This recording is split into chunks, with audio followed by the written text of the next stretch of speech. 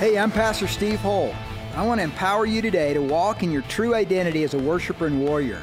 Embrace the power of God's Word and the Holy Spirit. Today, be encouraged with a word from my guest speaker.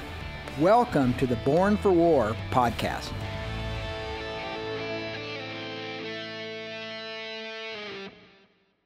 Well, it's good to be in the house of the Lord today. My name is Marcus, and I'm one of the pastors here at The Road, and I love Jesus. I am 31 years young. I'm a Colorado native, and I am married to the love of my life, Keziah, and we have a 4-year-old little princess, named Genesis Grace. Maybe you've seen her running around. She has pigtails, 2 missing front teeth, and she's just acting like she owns the place. She's super sassy, and she's usually bossing some poor soul around. I love my baby girl. She is one of my best friends, and she tells everyone that I am her boyfriend, so we're raising her right. I told her no dating until after she's married, so we'll see how long that lasts, but yeah. So if you have your Bibles, would you open to the book of Luke and turn to chapter 15 with me? Book of Luke, chapter 15. And as you're turning there, I just want to quickly give you kind of a synopsis, if you will, what's happening. This is actually part of the Sermon on the Mount. Jesus is giving a whole list of parables, and this is probably one of his most famous parables that he's sharing. These parables he's giving are kind of what the Christian life should look like. He's kind of giving what faith should look like. He's also really showing the character of God. So Luke chapter 15, we're going to be starting in verse 11. It says this. Then he said, a certain man had 2 sons, and the younger of them said to his father, Father, give me the portion of goods that falls to me. So he divided to them his livelihood. And not many days after, the younger son gathered all together, journeyed to a far country, and there wasted his possessions with prodigal living. But when he had spent all, there arose a famine in that land, and he began to be in want. Then he went and joined himself to a citizen of that country, and he sent him into the fields to feed swine. And he would gladly have filled his stomach with the pods that the swine ate, and yet no one gave him anything. But when he came to himself, he said, how many of my father's hired servants have bread enough to spare, and I perish with hunger? I will arise and go to my father and say to him, Father, I have sinned against heaven and before you, and I am no longer worthy to be called your son. Make me like one of your hired servants. And he arose and came to his father. But when he was still a great way off, his father saw him and had compassion, and ran and fell on his neck and kissed him. And the son said to him, Father, I have sinned against heaven and in your sight, and I am no longer worthy to be called your son. But the father said to his servants, bring out the best robe and put it on him, and put a ring on his hand and sandals on his feet, and bring the fatted calf here and kill it, and let us eat and be merry, for my son was dead and is alive again. He was lost and is found. And they began to be merry. Let's pray. Well, Lord, I ask right now, Father, would you bless this word I'm about to speak? Father, I believe it's from you. Lord, I believe that this word is from your throne room. Father, I believe that you've given me this word for such a time as this. And so I ask, God, would you let only your words be the ones that we hear today? Father, would you let any words that I try to add in, whether it's my own cleverness or whether it's my own quote-unquote wisdom, Father, would you let those fall to the wayside? Would you let them just die right there?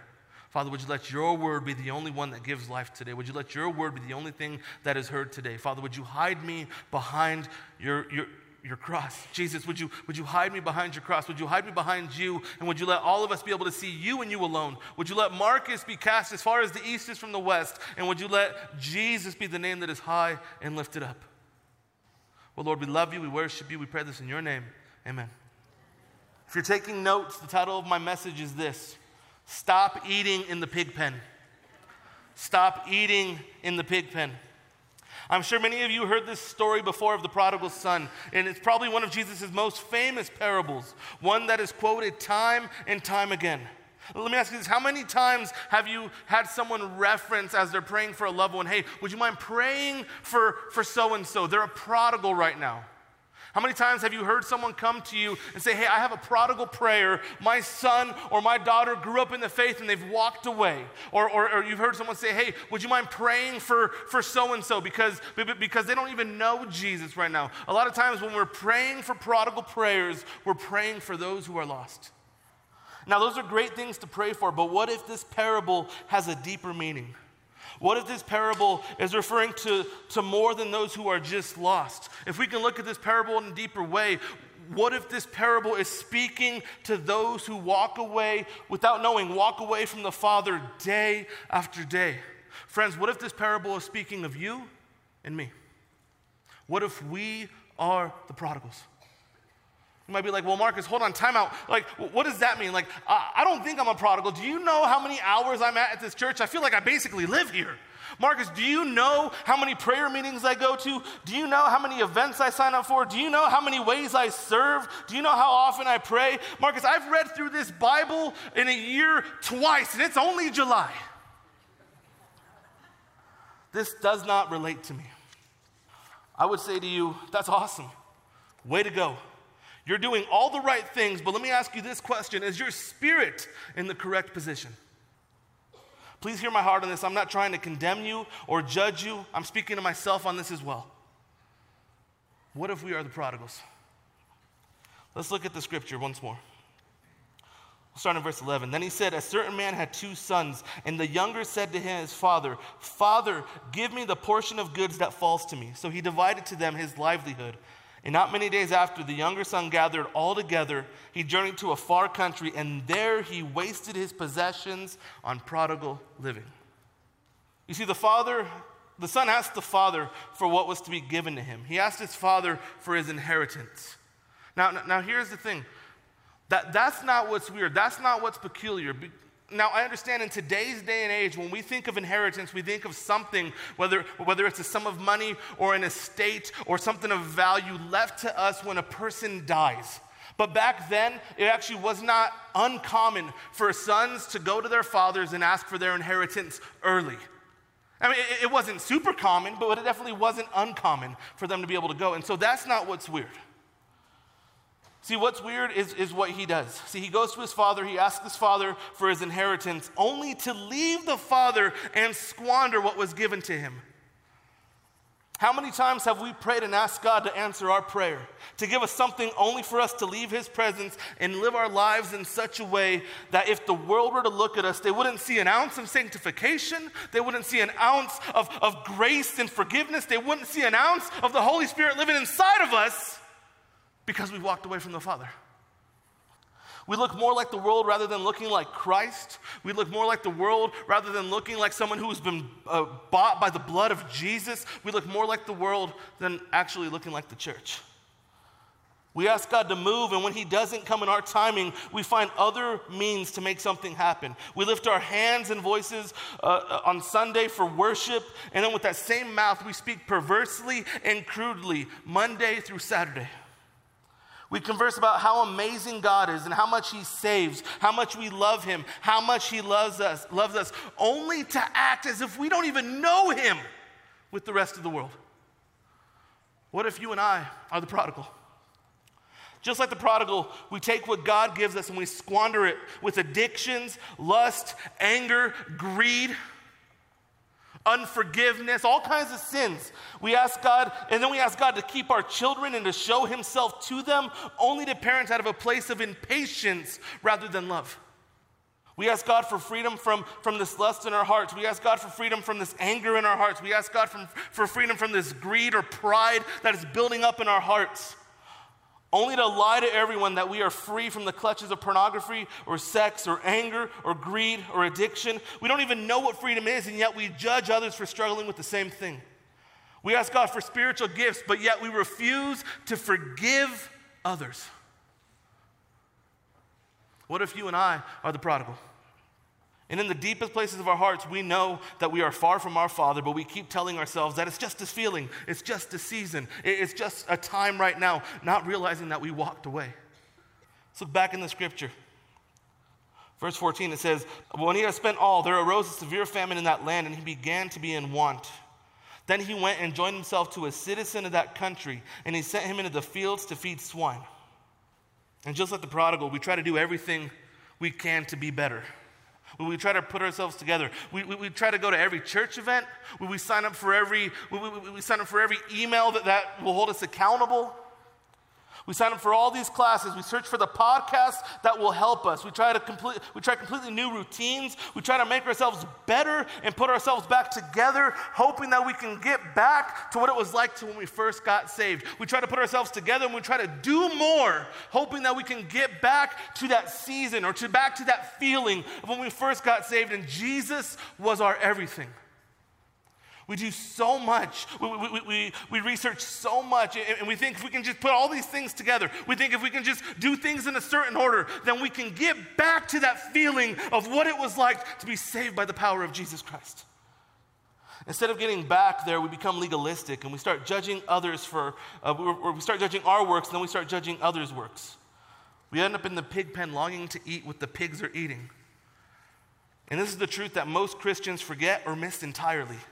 They spend their entire life eating scraps in the pig pen.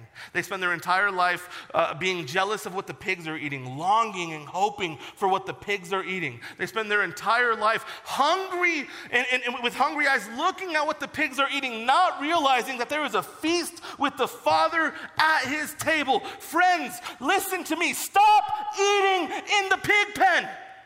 There's nothing for you there. There is nothing in the pig pen for you.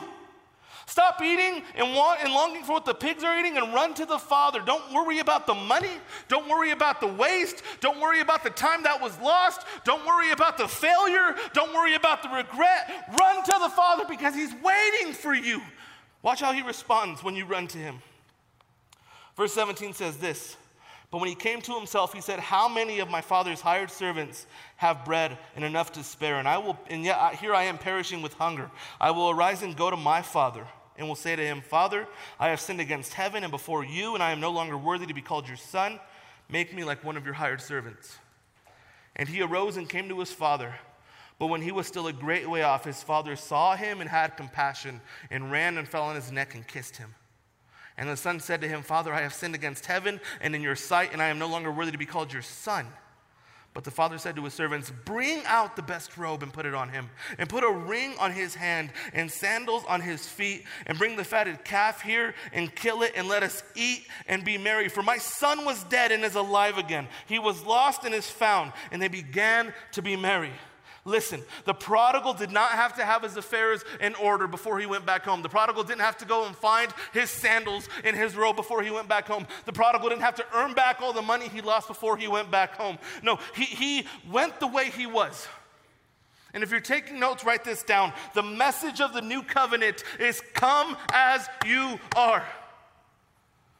Come as you are. Look at the father's response. The son couldn't even finish his speech that he had prepared before the father ran to him, wrapped him up, kissed him, loved him, said, Bring the fatted calf because my son is home. All the son was able to say is, hey, I've sinned against heaven, I've sinned against you, I'm not even worthy to be called your son. And the father said, no, before you even go, I'm going to stop this right now, and I'm going to celebrate you for being home. You see, the son wasn't forgiven because he was good. The son was forgiven because the father was good. The father is so good, everything that the son squandered and wasted and lost was restored. Well, Marcus, how do you know that? How do you know that it was restored? Well, just look at the things that the father gave to the son. The robe that he said, bring the robe and put the robe over him. That robe was reserved for only honored and highly esteemed guests. Honor and highly esteemed guests. Think of the most important person in your life, or a person that you're like, hey, this person's considered of utmost importance. That robe was considered for that person. It wouldn't be considered for your friend who came over at that time. I'm sure they had their own robe. Maybe it wasn't the greatest one, but it was a robe. But the robe was reserved for honored and highly esteemed guests. The ring was indicative of sonship and the ability to approve transactions on behalf of the father. That means that the son had something on his finger that when he would walk around and people saw it, they would know that he belongs to that house, that they would know that if he's saying, hey, we can pay for this, they would look at that ring and know, oh, that family has the money to be able to pay for it, sign off on whatever they're asking. They know that if that ring that he's wearing, if he's wearing it, then they know that, oh, this isn't just a mere servant, this is a son of this man who has many riches. And the fatted calf was reserved for the biggest, most lavish celebration of that house for the year.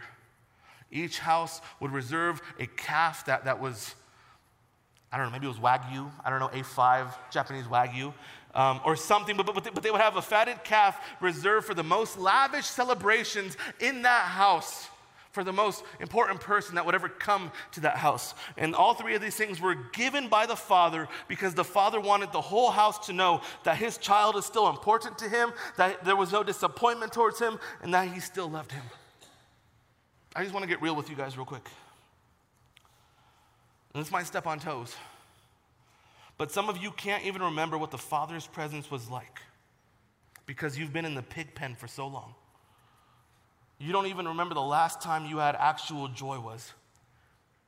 And if we're being real and honest, you don't even know who you would be if you were actually happy. You don't even know what that person would look like if you were actually happy.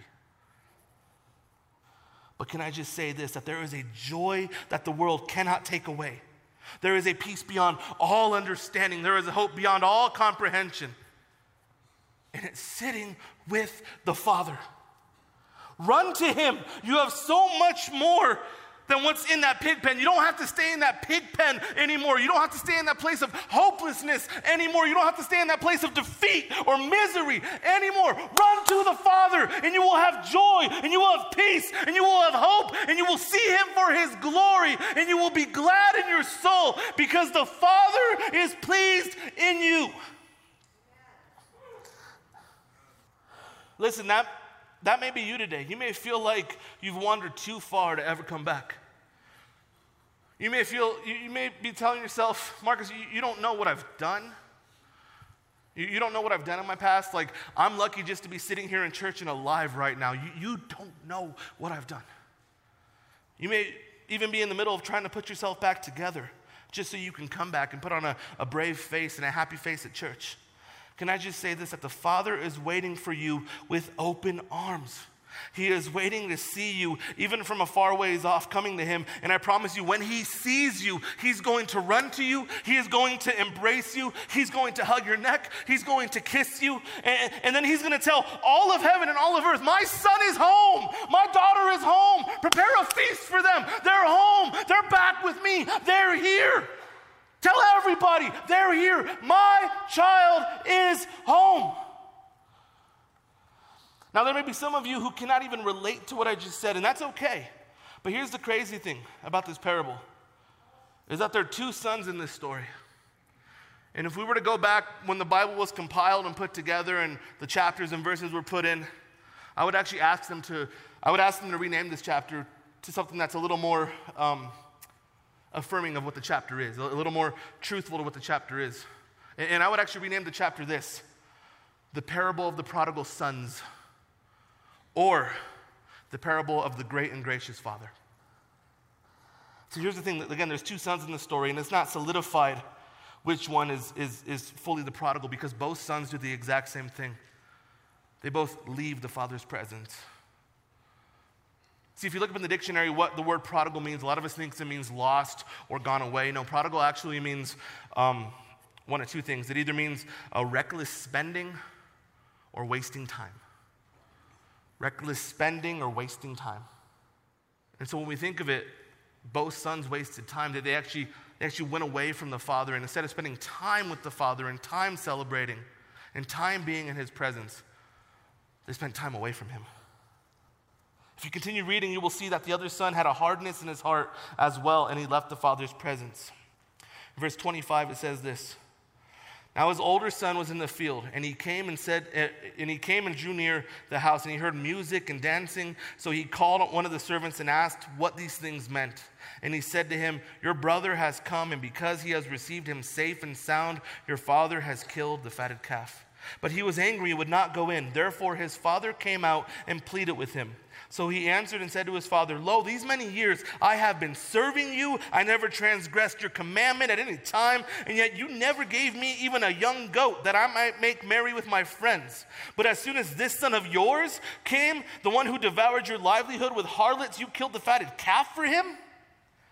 And he said to him, son, you are always with me, and all that I have is yours. It was right that we should make merry and be glad, for your brother was dead and is alive again, and was lost and is now found.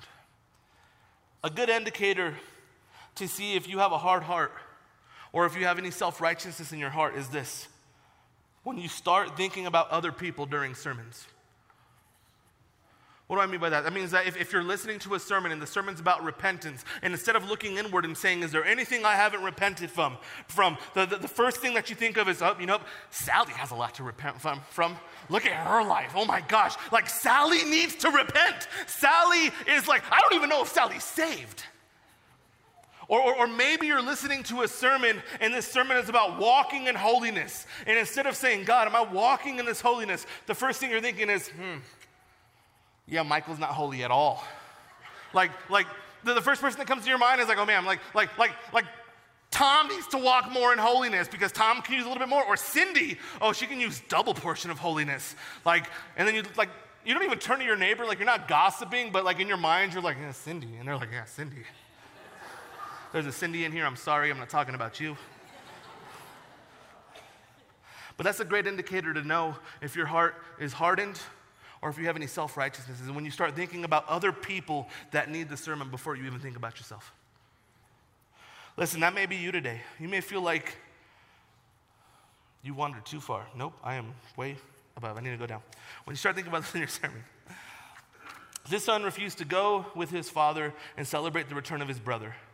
He became cross with his father in the grace that he was showing his younger brother. And when his father came out, he showed just how faithful he was and how hard he worked. And yet he couldn't even get a goat to party with his friends. When his father came out and he said, hey, why aren't you here? Like, come inside, your brother's home. He said, no, I'm not going to go in and celebrate your son. He didn't even have the audacity to call him his brother. He said, I'm not going to go in there and celebrate your son. I've worked tirelessly for you day and night. I have served you faithfully day and night. I have given you everything I had. And you couldn't even give me a young goat so I could celebrate with my friends? But when this son of yours came home, you wanted to kill the fatted calf? He took your money, he went out and he spent it on prostitutes and partying and friends, and he wasted all of it. And you want to celebrate him? If you notice, the father's response to both sons is the same. It's grace. Like many believers today, this son struggled with this thing called legalism. Look at all my works. Look how good I am. We make a huge museum of our works, claiming it's for God, yet it's actually making us feel good about ourselves. And then we use it as a measuring stick against other believers. And instead of it drawing us near to the Father, it actually causes us to be bitter against our brothers and our sisters. Write this down. Licentiousness lures you away from the Father. Legalism keeps you from the Father. Only grace can lead you to the Father. Licentiousness lures you away from the Father. Legalism keeps you from the Father, but only grace can lead you to the Father. In Christianity, we see this a lot of times. People are arguing between legalism and licentious living. And we're talking about, and like we think about it and there's huge differences. But I want to do something different today. I actually want to look at this and talk about the similarities that these two have, because they're actually very similar. Licentious living is abusing grace. It means you're living a life and you're abusing grace. Legalism means you're living a life as if you can do it without grace. Here's where the similarities come in. Neither can save you. Neither can save you. Be careful to not substitute action with adoration. Rather, your adoration of God should lead you to action for God. Let me say that again, because I feel like you guys, are we sleeping? Are we awake? Are we good? Awesome. I know it's heavy. I know it's heavy. I know it's awkward. But I'm just going to say that again because this is a powerful truth. Be careful to not substitute action with adoration. Rather, adoration of God should lead you to action for God. Meaning that everything we do isn't like, God, I'm going to do this work. Look how great I am. Instead, it should actually be like, God, I love you so much. I'm just blown away by your grace. I'm so in love with you that I can't help but to do this work for you. Well, okay, Marcus, what then can I do? Well, as I said before, the message of the new covenant is come as you are. Well, what is the new covenant? Marcus, I've heard of the new covenant before. I've heard it from really old preachers, probably who are dead or really old and almost dead. Marcus, I've heard it from prosperity preachers, like you better be careful where you're going because we are not a prosperity church. Well, I live in the prosperity of Jesus, but we're not a prosperity church, I get that. Marcus, be careful because when I hear New Covenant, I hear people asking for money. I'll just say this, when we can understand this new covenant, when we can understand this covenant, we will be able to unlock the power to having a lasting victory over sin. How? Well, in Hebrews chapter 8, verses 8 through 13, it says this. Because finding fault with them, he says, behold, the days are coming, says the Lord, when I will make a new covenant with the house of Israel and with the house of Judah, not according to the covenant that I made with their fathers in the day when I took them from the hand to lead them out of the land of Egypt, because they did not continue in my covenant. And I disregarded them, says the Lord. For this is the covenant that I will make with the house of Israel after those days, says the Lord. I will put my laws in their minds and write them on their hearts, and I will be their God, and they shall be my people. None of them shall teach his neighbor and none his brother, saying, know the Lord, for all shall know me, from the least of them to the greatest of them. For I will be merciful to their unrighteousness and their sins, and their lawless deeds I will remember no more. In that he says a new covenant. He has made the first obsolete. Now what is becoming obsolete and growing old is ready to vanish away. See, all right, here, now we're going to get into the really juicy stuff real quick. The word covenant can also be used, transitioned and switched out with the word contract. The old covenant is a contract made between God the Father and God the Son. The covenant was formed so that mankind could be in right standing with God. But how? Well, see, the old covenant, the law that was given to Moses, was actually given to show just how far from holiness we actually were. The law was given to show just that even on our best days, we could never reach perfection. But here's where the great news of the new covenant is. Just like the old covenant, the new covenant was given to still fulfill the requirement of the law, meaning that the law had to still be lived out perfectly, not one fall, not one stumble. It required perfection. But you and I, even on our best days, as we try, we can't be perfect. But in steps Jesus Christ, the Savior of the world. He lived this perfect life of perfection. He was obedient even to the point of death. He lived a sinless, blameless life. And not only that, but he took a beating that was meant for the guilty. He carried a cross which was meant for criminals and traitors. And he was nailed to that cross which was meant for enemies of the kingdom. And not only that, he was put in a grave which was made and reserved for those who have died because they were bound by sin and death. Everything that was meant for you and I, he endured. But when he died and resurrected, here's the key, and here's the amazing thing. When Jesus resurrected, everything that was given to him on earth was now given to us. Well, what do we get out of this new covenant? Well, everything that Jesus had here on earth, if you read the Gospels, what his ministry is, everything that he had the Spirit of God. He was God, but he also had the Spirit of God on him. We are given the Holy Spirit living inside of us. God will be a father to us just like he was a father to Jesus.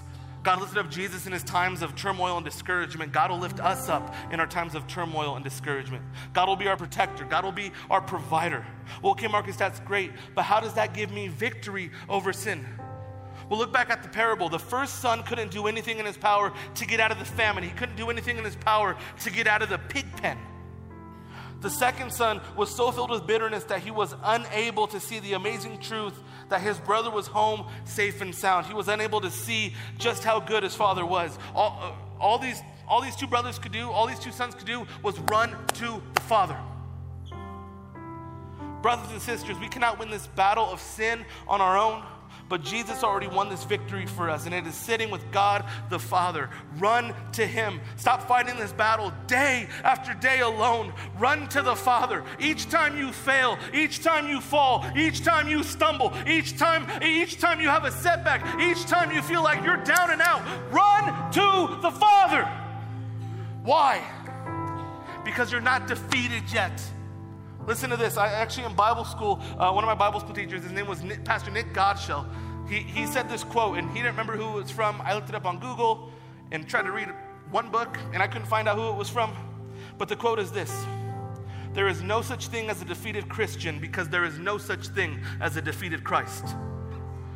I'm going to say that again because that should get you excited. There is no such thing as a defeated Christian because there is no such thing as a defeated Christ.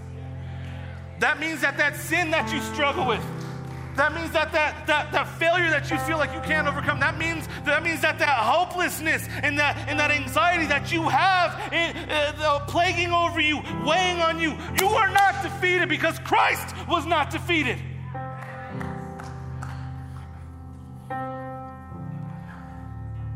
Another quote that he would say, Pastor Nick, it says it in the Bible, but not in these words. If you get the Son, you get everything. If you get the Son, you get everything. That means that if you are here today, and if you are a Christian, if you are bought by the blood of Jesus Christ, and you are redeemed by the blood of Jesus Christ, that means that everything that the Father gave to Jesus is given to you. That means that your inheritance that you felt like you lost because of your sin, that means that it is restored to you because of what Jesus has done. That means if you're like, Jesus, you are my Lord and you are my Savior, that means that when you say that prayer and you are my Lord and you are my Savior and you are bought with his blood, that means that you are now holy and righteous and sanctified because of what he's done. That door and that sign over your life that says sinner, that door and that sign over your life that says angry, or whatever your sin is, insert here. That means that it can't even stay on there because the only thing that is on there says sanctified, rectified, child of God.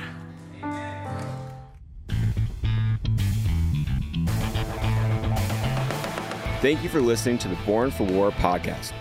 We hope today's message has empowered you to make a difference in your world.